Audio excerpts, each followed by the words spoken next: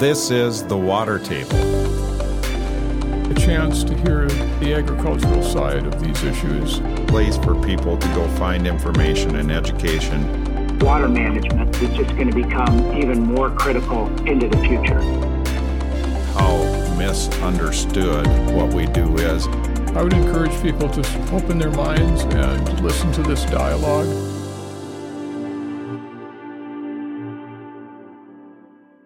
Joining us today on the Water Table podcast is Mark Pletts with Waypoint Capital Advisors. Mark, thanks for joining us.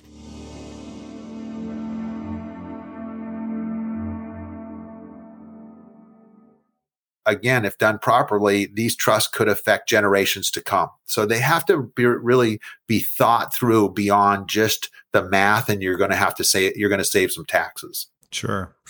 What do you think is, I would guess that the idea, and correct me if I'm wrong here, but the idea of a trust in itself is pretty easy for people to understand and think, yep, or understand, yep, I probably need to do that.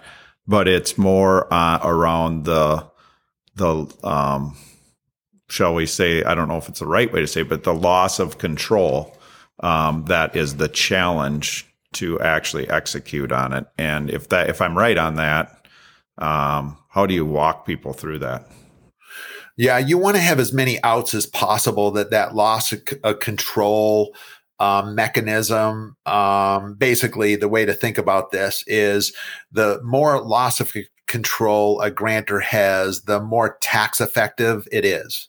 Meaning, the more it's out of your reach, the better tax advantage as from an estate planning perspective that trust will be. That said, there are provisions that you can put in that trust that give you sort of in a worst case scenario, maybe access to that trust. But again, it's definitely an irrevocable decision in many times, is not thought out of in the context of this is going to be around for 10, 20, 30, maybe 50 years. But with some of the run-ups and values of property in particular, you are looking at something that could be around for a very long period of time. You do the best you can for planning. You can't predict who your kids are going to be, who they're going to marry, what your grandkids are going to look like. You just can't do it. So you do the best you can. Sure. And I think, that doesn't, for many people, that still leaves them with a lot of questions. And that's why it's a challenging thing for people to decide to do. Yeah, that decision, when it's put on your lap and someone shows you it, it might look really exciting. But then when you start to scratch and dig a little deeper and see all the nuances attached to it, it takes some time and some very thoughtful appreciation for the decision. And again, involving both parties, the person in the business and the person out of the business, it's going to affect both of them. And then now you're talking about what maybe the communication might look like to kids in the future. And everyone's always paranoid about, I don't want to tell my kids about how much money's there. And you don't necessarily have to tell them the dollar value. But what's important is to make sure they understand your personal values. And those personal values are really driving the decision. If it's all an emphasis to mitigate or dodge taxes, I won't say that doesn't end well. It's just not the perfect starting and ending point. Sure. I'm glad you mentioned that. Another thing that I think is kind of connected to trusts is life insurance. And, in my, I just turned 50.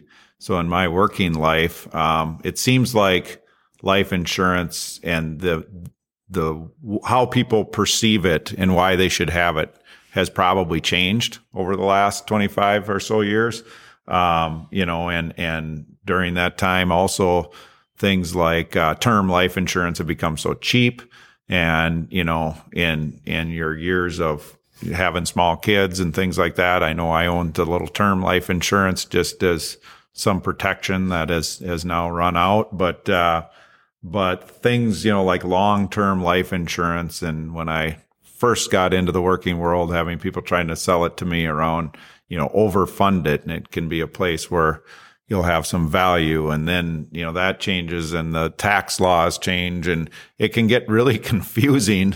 And, I just want you to walk through how you guys think about life insurance and how you would suggest, small businesses, that, whether they're a farm or a small contractor in our world, how they should be thinking about it.